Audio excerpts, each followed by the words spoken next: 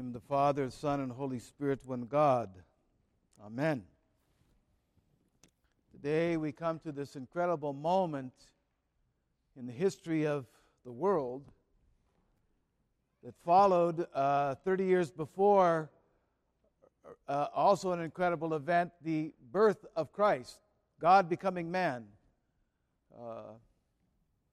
The saints say that not only was that probably the most important event in human history, it was probably also one of the more important events in eternal history.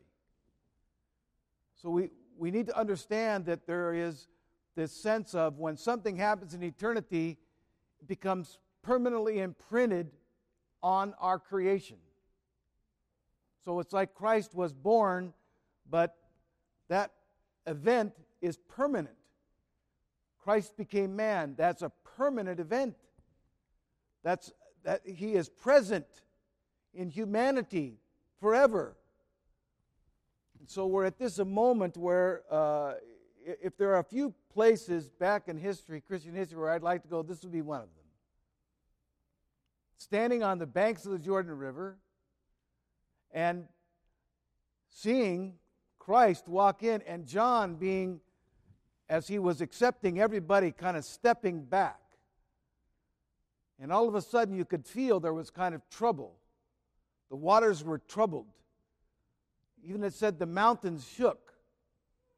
And so we begin to see this kind of miracle begin to happen where God in His humility is going to be baptized by one of His creatures. The Creator is going to submit to baptism by one of His creatures. And could we be present for that? And not only that, but then we see a dove descend. The Holy Spirit comes down on Christ. And we hear a voice from heaven, "This is my beloved Son, in whom I am well pleased." Yes, would we not want to be there? The revealing of the Holy Trinity for the first time to mankind in that dramatic way. Wow. I'd want to be there. I'd want to be there. All Judea was there. They were being baptized by John. So this event, beautiful thing in history, beautiful thing to us today. We celebrated Christ's humility being baptized by John in the Jordan.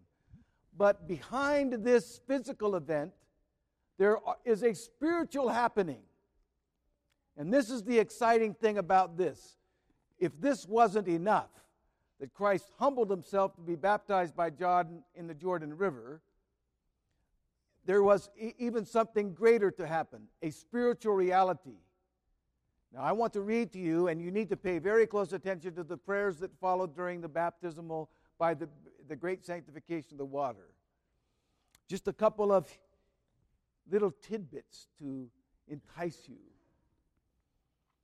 This word you hear in prayers, especially in feasts, the word today means it's eternal.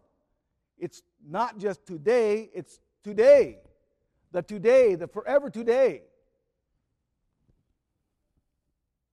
So what happens spiritually at this moment where Christ goes into the water in His humility to be baptized by John in the Jordan River?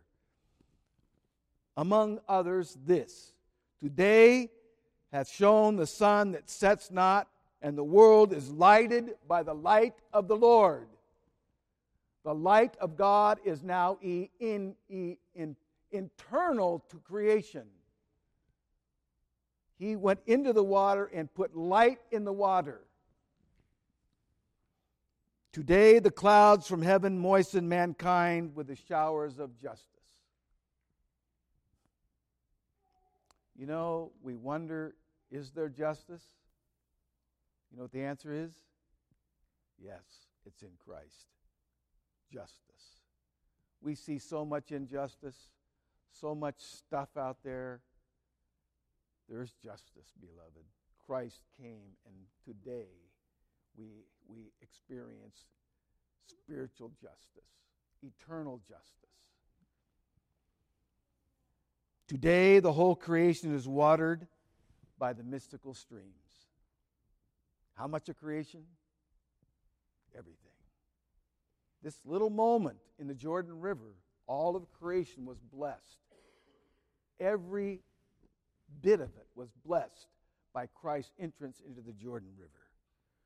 Today hath paradise been opened to man, and the Son of Righteousness is shown for us. Paradise is open. In this moment, Christ opened paradise for mankind. Today, the darkness of the world vanishes with the appearance of our God. Wow. Today, this is my favorite one of them all. Today, the celestials celebrate with the terrestrials, and the terrestrials commune with the celestials. Today, the angels celebrate with man, and man communes with the angels. This is forever. That's not just this moment. God allowed this moment was a moment where all this became a reality, a spiritual reality for us. And we touch it at this feast. We need to be so grateful to God, because behind this incredible event of the revelation of the Trinity and God's humility in the baptismal waters of the Jordan River, we have this incredible spirituality that behind it that affects us and this creation forever. Forever. And it's at work now, at work in us through our baptism, at work in the church, at work in our communities, at work in our society, and it will be completed when Christ comes again. It will be completed when Christ comes again. That's why we say, as John says at the end of Revelation, Lord, come quickly. In the name of the Father, Son, and Holy Spirit.